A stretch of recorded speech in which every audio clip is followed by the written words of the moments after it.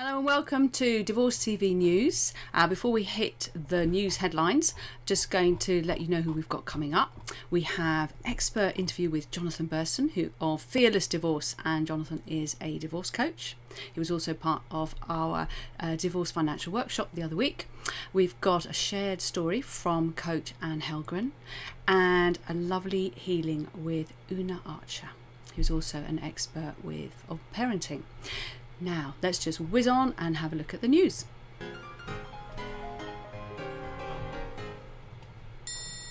So we're going to start with Sky News. Elliot Page, who files for divorce from wife of 3 years. The 33-year-old actor, they filed for a contested divorce at Manhattan Supreme Court on Tuesday, legal records show. It comes 3 months after Portner, 26, expressed her support of Page coming out as transgender. She wrote on social media in December, "I'm so proud of Elliot Page. Trans, queer and non-binary people are a gift to this world. I also ask for patience and privacy, but that you join me in the fervent support of trans life every single day. Elliot's existence is a gift in and of itself. Shine on, sweet E, love you so much." Portner is a dancer and choreographer from Canada. Page was nominated for an Oscar for their role in the 2007 film Juno, excellent film by the way, and currently stars in the Netflix series Umbrella Academy. The couple announced they were getting married in January 2018 after meeting on Instagram. And with so much love and respect, it does bode well for a peaceful divorce, so let's hope so. And if please add into the comments if you've had experience there. There must be quite a few divorces happening, not because the couples don't get on, but because the circumstances, shall we say, have changed so dramatically that they don't feel it's appropriate to stay married, but are still loving and good friends. So if you've had experience of that, do please feel free to share. Next story from the Mail Online. I did mention this one before, but I thought I'd bring it back. It brings us forward with an Instagram theme. Here we have Erica Jane begins selling bags on her Instagram amid financial woes following divorce from Tom Girardi. Erica, 49, helped advertise Lily and Bean luggage bags on her Instagram stories, which included a code for 15% off their items, the story just happens to put in.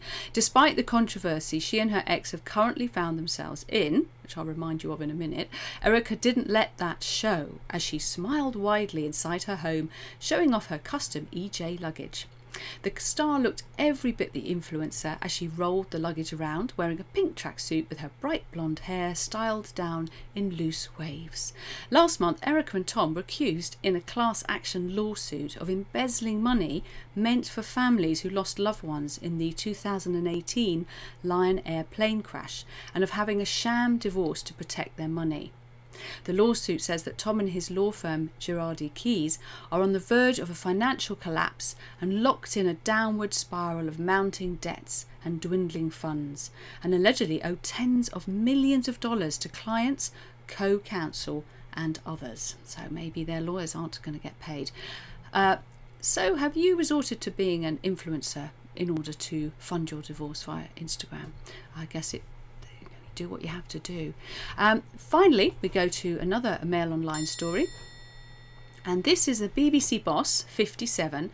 She's on £160,000. Well, no, sorry, she's not. £160,000. Start again. She is on £160,000. It's just such a large sum. I can't get my head around it.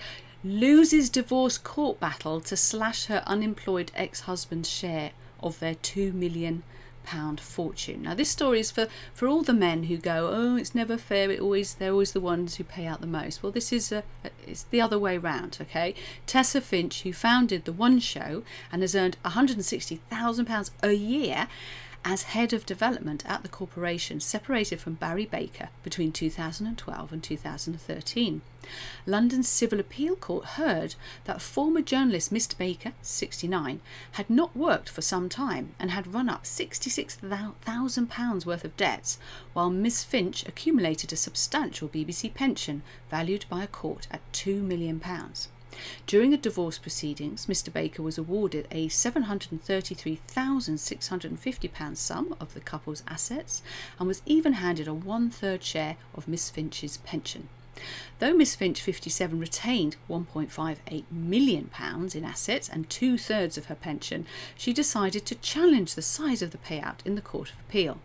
Her lawyers told Lord Justice Moylan that Mr. Baker had made a significantly negative contribution to the family fortune during the marriage and claimed he should not have got the payout that he did. But Lord Justice Moylan, sitting with Lord Justice Lewison and Lord Justice Nugi, today threw out the challenge, upholding an earlier ruling that the £733,650 and pension share would meet Mr. Baker's needs. Now remember that word. Once Judge Watkins had determined that conduct was not a relevant issue, take note, the determinative principle in this case was that of need, not sharing. It is clear that the assets were no more than sufficient to meet the financial needs of the parties and the children. The judge can be seen to have considered the wife's housing and income needs and determined that she would have sufficient resources to meet them, he concluded.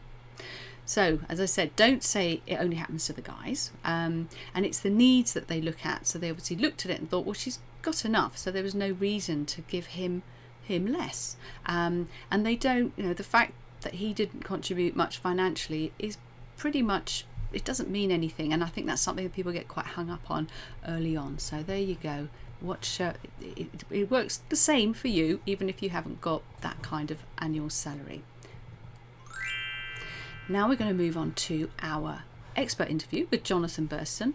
Jonathan's a divorce coach from Fearless Divorce is his company, and let's get ready to meet him.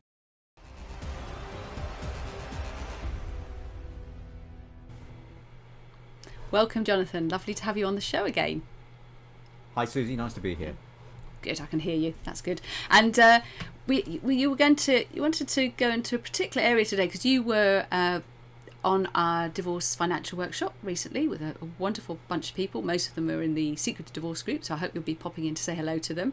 And something came up quite a bit during that workshop, didn't it, that you wanted to sort of draw out and talk about with everyone today? Yeah, and I think it's something that we don't touch on as much as we should. And it was got highlighted by one of your attendees at the workshop about how she reacts to the way her husband it communicates with her. And it's something that we all face, and I've certainly faced going through my own divorce. We all face it in actually many relationships, is around this whole thing around emotional triggers. And partners and ex-partners are particularly good at knowing what buttons to press to get an emotional reaction from each of us. And therefore what happens from that is that we react in a particular way, and particularly as you're in a divorce scenario, that can often lead to anger, frustration, angst, and it can eat away at us. And what does that mean? It means that we invariably clouds what we do in the divorce process and can actually lead us to being more antagonistic and actually prolonging the whole divorce process to try and sort of get our own back, or actually take no action whatsoever. And it's one of those things working with clients. It's an element of actually getting clients to understand what are those emotional triggers, the things that are going to fire us and get that fire in the belly. I would say it's still a work in progress for me as well, in that sense of what are those things that are going to get us riled, and almost to try and manage those so that you can take that step back. And I'll talk a little bit more about that in a moment. But that's one of the key areas I think that we need to work on, because you've heard me say this many times. Divorce is a business transaction with a lot of emotional noise around it, and if we can turn down the volume of that emotional noise and the impact of some of that emotional noise, it'll allow us to move through the divorce process in a somewhat smoother way, recognizing there'll always be the roller coaster of it, but it'll allow us to move it with a much more pragmatic and a hopefully positive mindset moving forward. But I like that idea of becoming conscious of those triggers, because most people, they know it happens, but they've never really had someone who can help them analyse it. And this is just for you, everybody has this. This isn't because you've got a narcissistic or difficult ex. This is just normal life. going through a divorce, because nobody's, we've spent years practicing in marriages and relationships how to do this, but we're so unconscious of it. So I like that idea that you make it tangible, that they can be aware of it.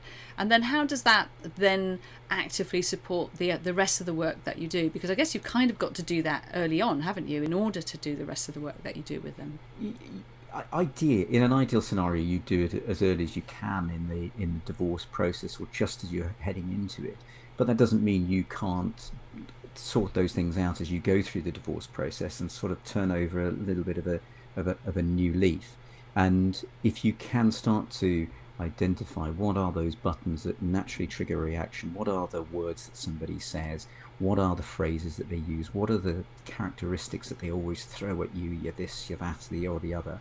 And then there's probably the tone associated with it, and also what are the third party people that will often be so and so says this about you as a way of winding you up.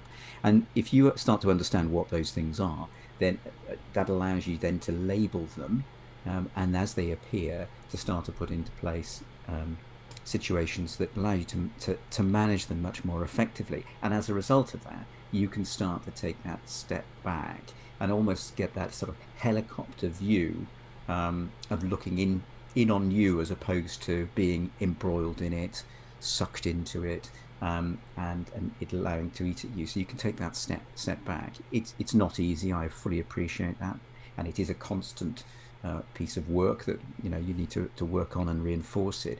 But if you can manage that, then it allows you to get much more clarity in terms of how you think and how you can progress the decisions and the interactions that you need to make with your ex or via the solicitor, as opposed to being dragged down the emotional route and being emotionally charged, which in many cases is not the best route for any party to get to something and get to a conclusion within the divorce process.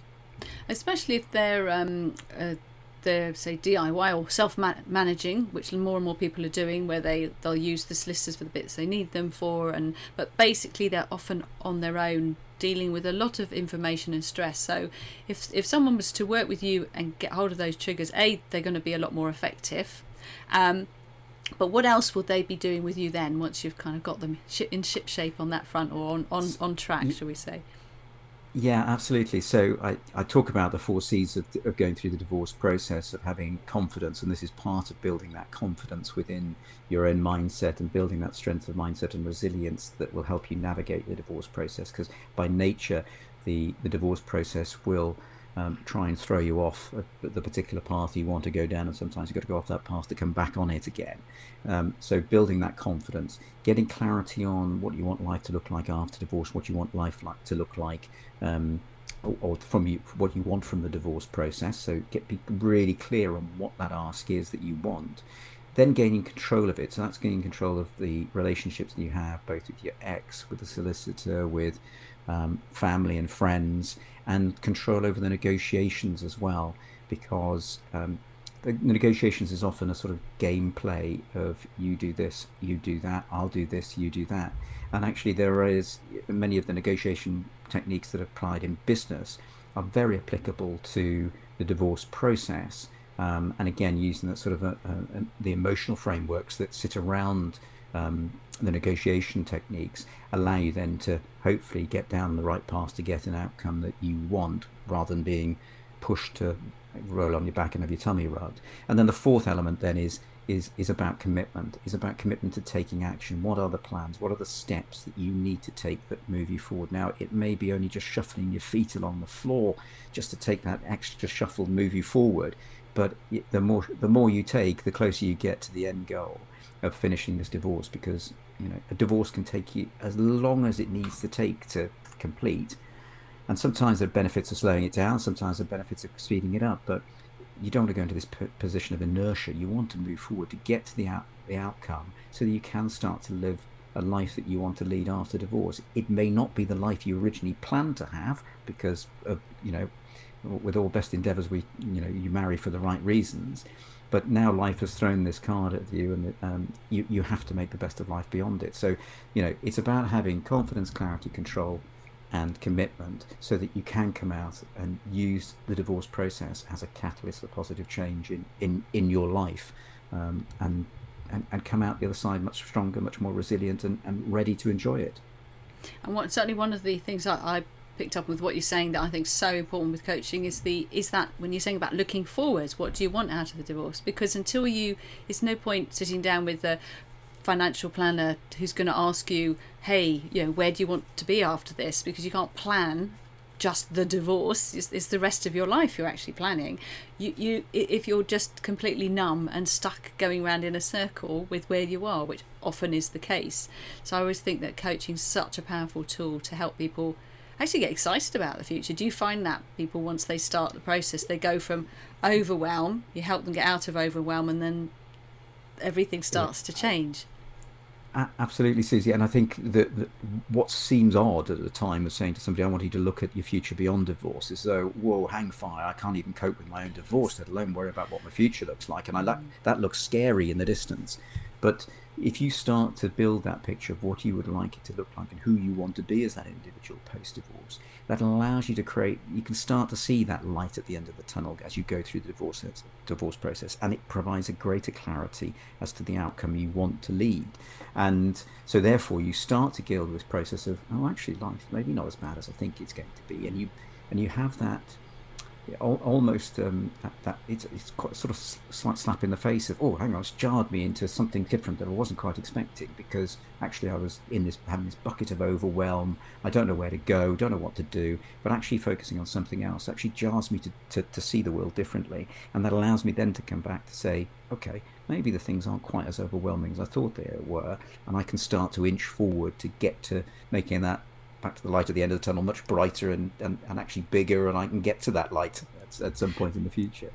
And just to finish on, for those people who've never experienced coaching, they've never used a business coach, for example, they have no concept of it, I think they probably will be deducing from what you're saying that it's helpful in many ways. But would you say that one of the key ways is accountability? So for example, if you're going to go and diet or start running, if you try and do it all on your own, for most of us normal human beings, it doesn't work. You need a buddy, you need somebody, or join a club. That's just normal humanity. And getting divorced with so many things to manage, especially if you're trying to save thousands of pounds and self-manage it, then it's a good investment, isn't it, to have someone to help you. Say a little bit about the accountability.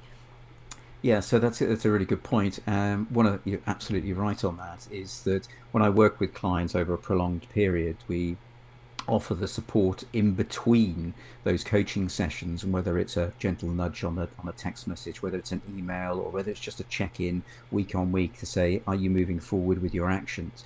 Just that you've got somebody gently prodding you to take that action and move forward, because coaching is all about moving forward. It's not a reflection on looking back. It's about solutions and moving forward. And most of us we all have the resources within it to make it to change our lives. And a coach is there just to help that person become stronger, much more resilient, and pull it out of them, and just be alongside them, almost the helping hand, that accountability partner, to guide them through that process to come out the other side. Now, it comes back to somebody's got to want to take the action. If they don't want to take the action, then you can have anybody helping you and it's still not going to make a blind bit of difference. But for most people, they want that support. They want that somebody alongside them. Just give me a little gentle nag, or at whatever's right for them, so that they do move forward and they take that action and come out the other side. So absolutely, accountability is really important, because where else do you turn? A friend, a family, they've got their own lives to lead, and solicitors are great, but that's not the role they play either. And nor have they got the experience to do that. So and they won't want to play that role. So working with a coach can help somebody move through that process in a much more pragmatic way, and help nurture and move them forward.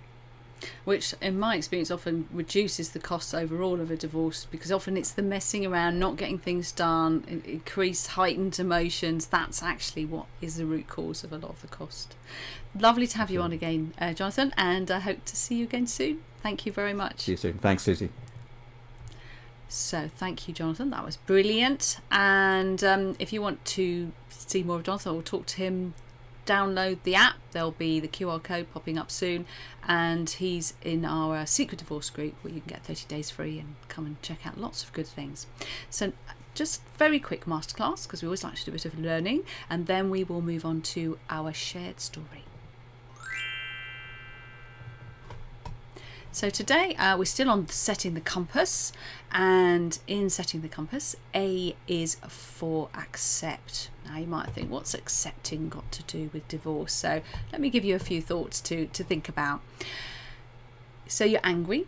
Maybe he's left you or she's left you. You've moved in with someone else. They don't seem to acknowledge the pain you're in.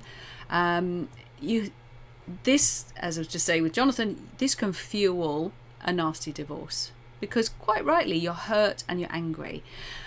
But you do need to accept that that has happened, instead of going round and round in your head going, why, and this is terrible and I don't know. It's really hard. I've been there, so I know how easy it is to go round. It's like a broken record. So, and I have to say that's also one of the reasons coaches are so useful, is they can go, right, what do you want to do now? Where are you heading for? So, but that process of acceptance is important. It's not just you just jump from where you are now to, oh, I'm now looking into the future and everything's fine. It's an emotional, psychological process that you're going through. Something which our last guest, Una, will have, I'm sure, quite a few things to say on. Other areas are, might say, I'm too angry to do mediation. And that's good to accept that truth. Because when you accept it and stop making excuses about he or she won't do it, but actually it's you who just don't want to, accept it, and then you can do something about it, because there's a lot you can do about it. You can deal with that anger, you can deal with that rage, whether it's using healing or coaching or counselling. There's lots of different ways to sort that out, because you need to anyway, especially if you're a parent. You can't go around being an angry parent. You're going to make your kids' lives hell if you do. Also, another thing I found I had to accept, as we all do at times, is sometimes for the best will in the world, your family and your friends are not able to support you in the way you actually need at that time, which is why I tell everyone about specialised help, because it is quite a specialised area, that level of help that we all need when we're going through this. So just making that acceptance and not feeling that you've been left astray and people don't care. It's just they don't have the skill sets and the ability to help you, because your needs are quite particular at this stage, but luckily there are plenty of people who can. But you're not going to seek them out until you make that acceptance in yourself and understand, this is where I am. And finally, one of the phrases that helps me daily, never mind when I'm going through a difficult thing like family separation, is, do I want to be right, or do I want to be happy? It's a big difference. And I can be quite stubborn. And sometimes when I stop to say that to myself, do I want to be right, or do I want to be happy? It's amazing how I find a solution to that situation, that conflict, so much more easily. So it's a good little trick. I recommend you try it out. Just before we move on to the shared story, to remind you about the free app, which is currently having a facelift, so it should look quite pretty soon. Download it, Best Way to Divorce, and you can find it on Apple and also on Google.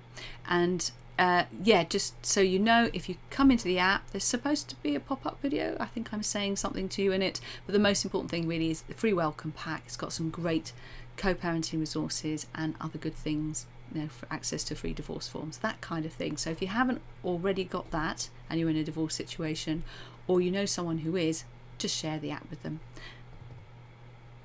Now, let's get ready for our shared story.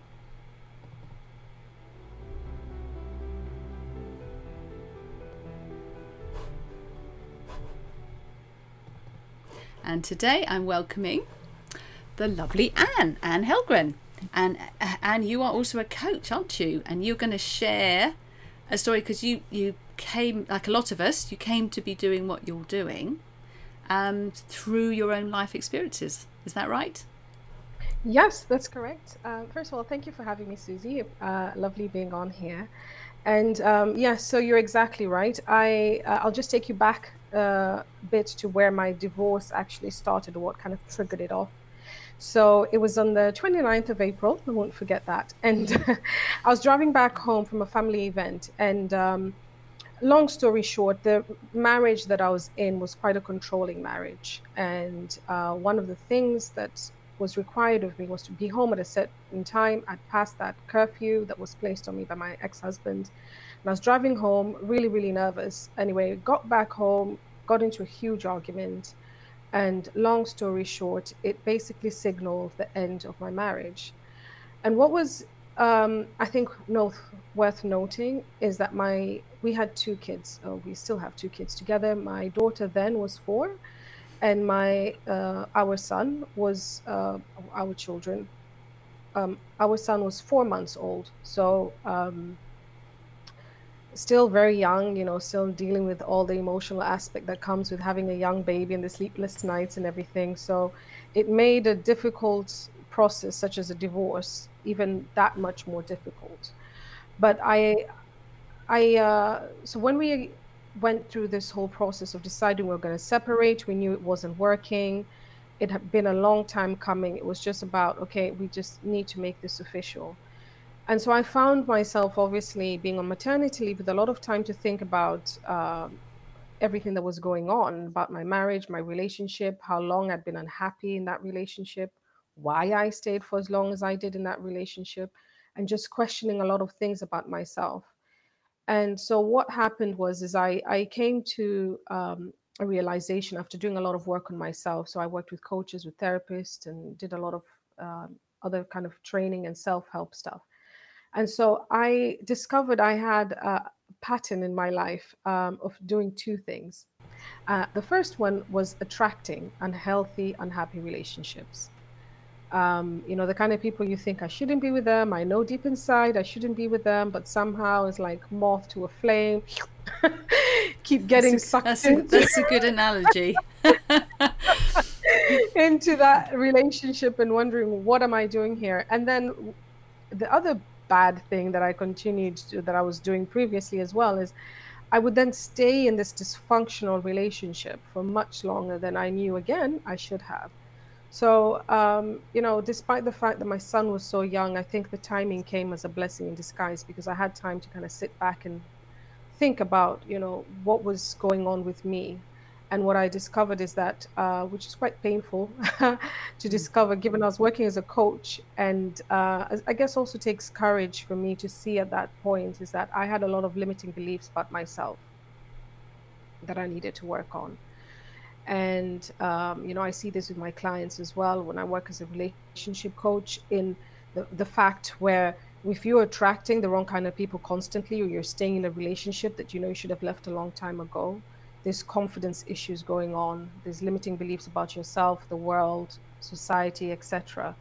So that was one thing. The other thing I realized is that I'd lost myself in this marriage. I think quite a few people can identify with that as well. You kind of form an identity with your partner, and sometimes, and I think without being sexist or generalizing, I feel like sometimes, from my experience and my clients' experience, women tend to go through this more so than men, because you Probably because start of creating children, I think. families. Yeah, I think Exactly. You that start so creating it's families. Yes, and then you have this role of being a mother as well, and all your priorities get put on a back burner until they're this age or that age and that age. And to be fair, I don't think there's anything particularly wrong with that. I nowhere I'm not resentful at all for putting my career or anything on hold for my children. I'll do it 100 times over. But it's just something to acknowledge that your identity can get lost. So it was really about finding who I am again and finding that self clarity. The third one was about communication. When you're in a relationship, we always talk about, how do you communicate with your partner? Are you communicating passive aggressively and so on? But for me, it was also, how am I communicating to myself? What am I saying about me to myself? And how is that then going on to affect my confidence, my limiting beliefs? And that for me was huge, because I had a lot of negative things to say about myself, unfortunately. And if you don't get those sorted, you're not going to be able to work on the relationship communication, are you? So how did you transition? Exactly. Because you, as a co-parenting, Mhm. with all of that, you did all this work on yourself, which is key. Good for you. Because you're not going to get anywhere unless you do that. That's amazing. And and you loved it so much you became a relationship coach yourself. How did you is there anything you can share from your story in particular that you did as a co-parent that came out of the work that you did on yourself, and the kind of work you also now do with others, that made a positive difference to that co-parenting relationship? Because that's key at the end of the day. Yes, it is. And I think the communication aspect was huge. And it was understanding how we both communicate as individuals, so understanding personality styles. And it doesn't need to be as complicated as doing, MBTI or whatever it is, but just, taking time to realize your triggers. What is it that really annoys you? And why do you react the way you do? Is it something a bit deeper than just what they're saying to you? Or are you being triggered by something that was there long before this person came into my life? And I was definitely being triggered by a lot of stuff from my own childhood. So things that were said to me, and I struggled with any kind of criticism around certain areas. So in terms of like what I can share in that whole co-parenting space is the communication. What is triggering you to react negatively, but also from a positive perspective? If you've lived with this person and you've been with a particular person for long enough, you know their personality style, or at least would like to hope, you'd know their personality style well enough to know how they want to be communicated to. And so what I mean by this is, for example, if someone is quite introverted, not quick to share their feelings, and they want to shut down at some point, perhaps don't keep pushing it. Just let them be for a minute. And accepting people's personality styles, even if it's different from yours and you're struggling. And, so for example, I do not like the silent treatment, and my ex was very good at that. And it would wind me up even more. And then I would provoke things even more. So I realized, okay, that's his style. I'm going to respect it as much as it might annoy me, and it's not me and I don't get it. But that's okay, because you ask yourself, my style. I can resonate with that, and what I found, the trick I have, and always the trouble is remembering to do it, is saying, as you were saying earlier, why am I triggered? Why does this trigger me? Why does it bother me? Because if I could get to a place where this doesn't bother me, and brings us back to what Jonathan was saying earlier about triggers, if you can learn to do that for yourself, when I remember to do it, it's amazing. Everything changes. And I guess, is that a lot of the work that you do with people, is helping them become aware of their triggers and then work out how to deal with that in the moment and to make those changes? Exactly. And I think a good tip for that as well, if you struggle with it, I struggled with it as well, is just stepping back a minute and asking myself, am I at my highest self at this point? And it's so hard. I know it's always easier said than done. But am I coming to this place, to this argument, to this emotion, to this reaction at my highest place? Or is this and what are my intentions? And just taking a moment to stop and ask yourself, what is your intention? And am I coming at this from my highest place possible? And if the reason is no, then just, I tell my clients, just take a moment to stop and think about what is your highest place and how can you get there mentally, so that when you then approach the situation again, your intentions are being met. Yes, that's absolutely true. It's all about where are you coming from. And I think the saddest thing, just to round off, share in my own experience, because I often don't, like most people, fail miserably. I know the theory, but don't always put it in action. But is afterwards I say to myself, and not to beat myself up, I go, where was the love in that? Where was the love in? And I mean that in the broadest sense, because that is your higher self. And I think that's a lovely phrase. I like that one. I'm gonna use that one next time I'm going. Brilliant. Thank you so much, Anne, for coming on. And please do, in the comments of all the different platforms that I'll send you links to, please put information about where people can find out more, because I'm sure some of them would love to. Lovely to have you. Thank you so much. Thank you so much, Susie. Bye bye. Thank you. Bye. And rounding up now before we come to our healing. Thank you, Erica. By the way, lovely to see you. We must get you back on the show. I hope you're booked in. If not, remind me and I'll send you the link. Erica saying, great to hear from Jonathan, and coaches are key. Erica, she's doing all kinds of exciting things now, but she's a very experienced mediator and also lawyer, and it's great to hear you giving the up for the coaches. It's amazing how many I don't know how much it is so in the States, but certainly here in the UK there's still a lot of lawyers and mediators who don't really understand what coaches do, which is so sad because they're so key to helping make the mediations work better. But I think we're helping to change that. And Hadim does says, divorce is not alternative. I'm not sure what you mean by that, but thank you for commenting. All comments are welcome. It could mean that that you don't see divorce as an option. I have to disagree with that one, because the law says you can divorce, but also it's there are lots of very good alternatives to the way you do it, and I hope that all those who do that do check out mediation, collaborative law, and even arbitration. Do not throw yourself into court if you don't need to. I had these up last week. There's been a few more since then. Some lovely words said by attendees of the Divorce Financial Workshop, and again, I hope to be doing some in the US at some point. So now prepare for the healing.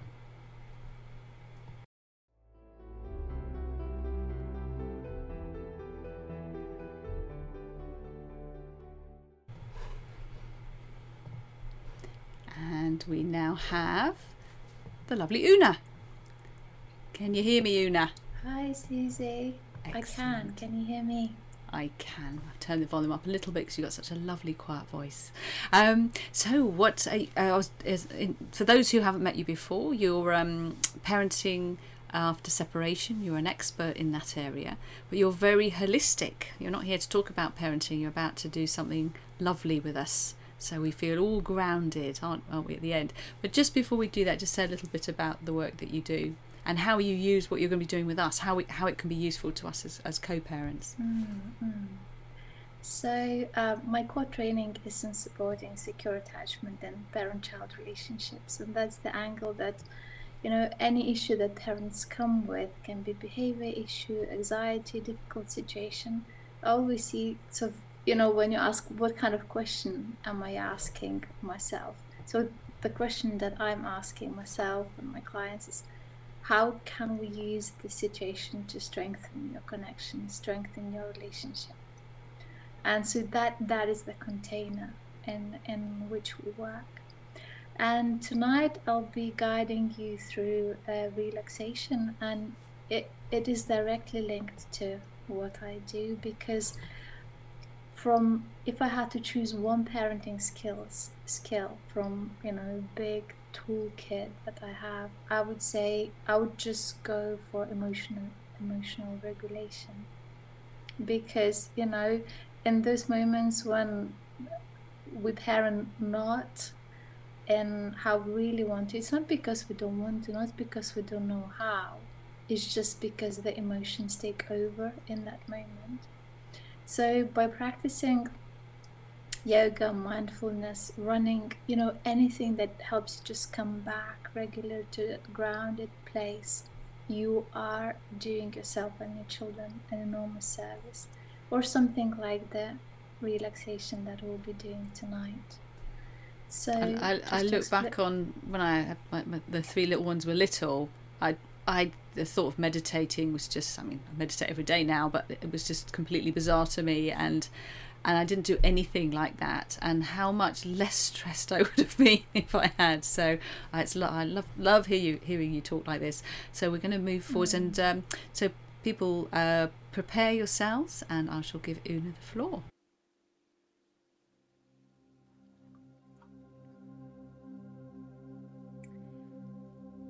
I invite you to start this practice by making yourself comfortable. If you're sitting down, just have a wiggle and a shuffle to find a comfortable position for your body.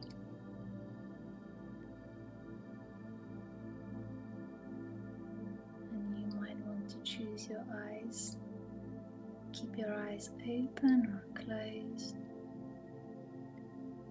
and draw your focus to your breath.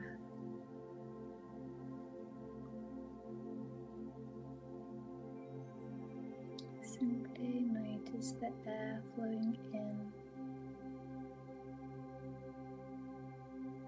and flowing out.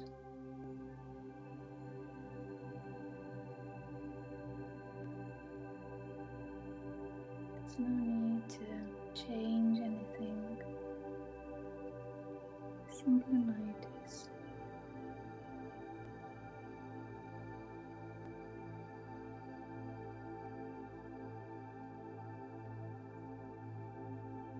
And as you follow your breath, notice the short pauses in between each inhale and exhale, where the breath seems to slow down and linger.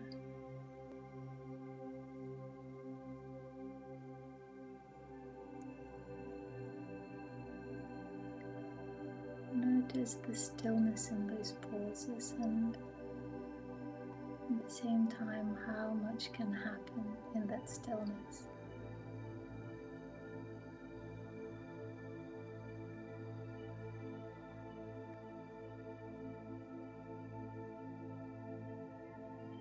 And now notice what is happening in your body right now.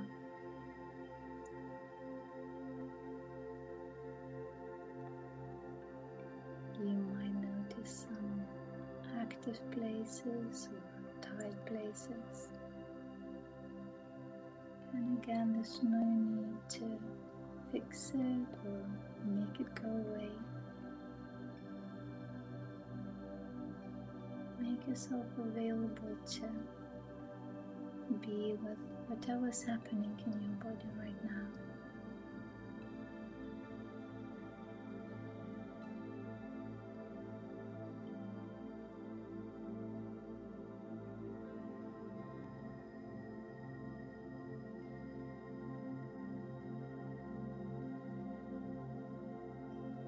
And now draw your awareness to your heart.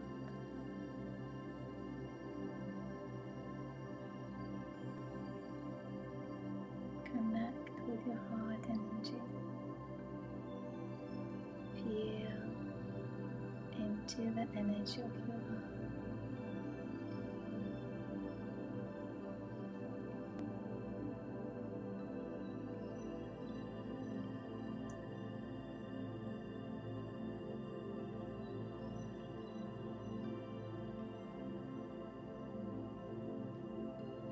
And now that you're feeling more present in your body, more grounded in your being, connected with your heart, visualize your child in front of you. And if you have more than one, just go with the eldest. You can always come back and re-listen to it if you want to repeat this relaxation, focusing on your other children.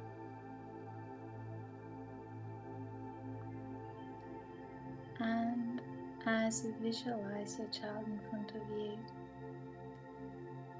notice what's it like for you to be in their company.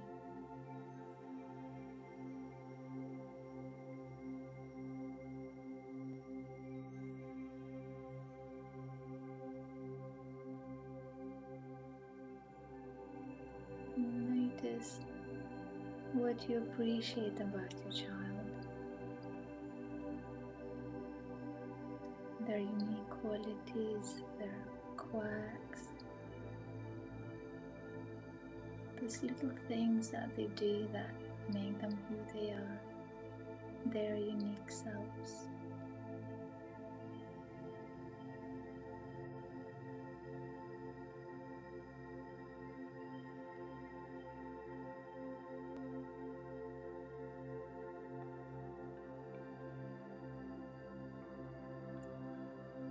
Take a minute to appreciate strong and resilient your child is. What an amazing human being.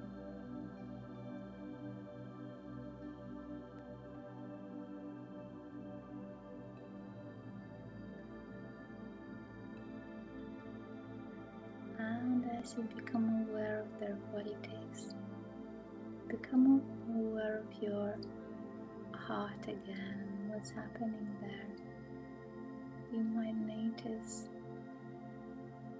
the love for your child filling up your heart and spilling into the rest of your body.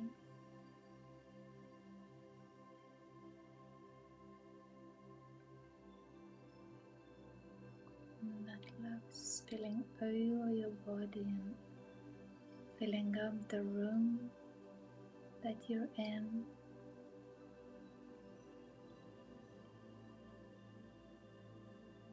And flowing into the other rooms and filling up every corner of your home.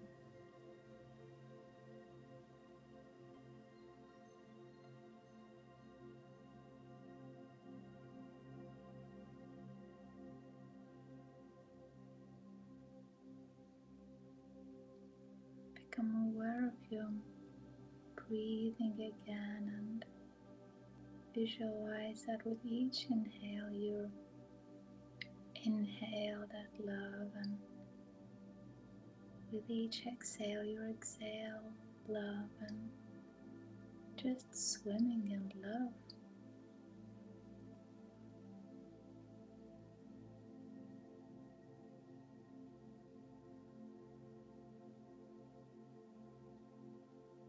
Now see yourself and your child going through the day,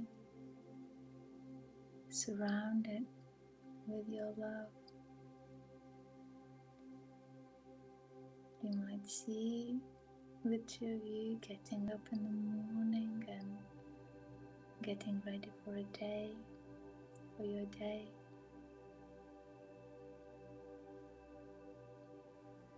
Sharing a meal.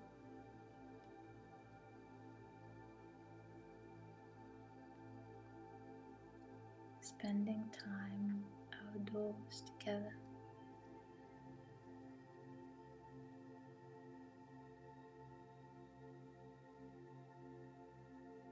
Notice how it feels.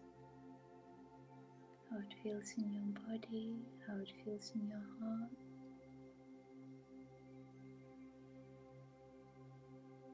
And if you want to stay connected with that feeling, just remember it. Keep it close to your heart.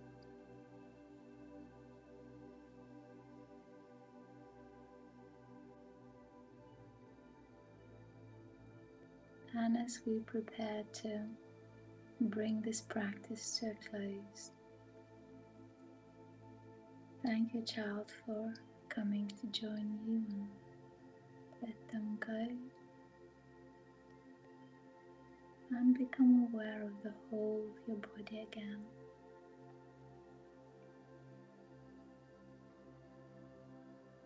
Notice what's happening in your body.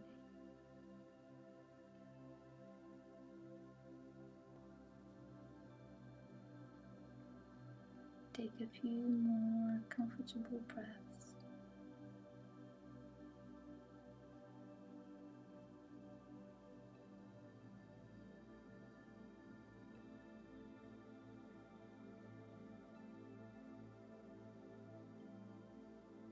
And when you're ready,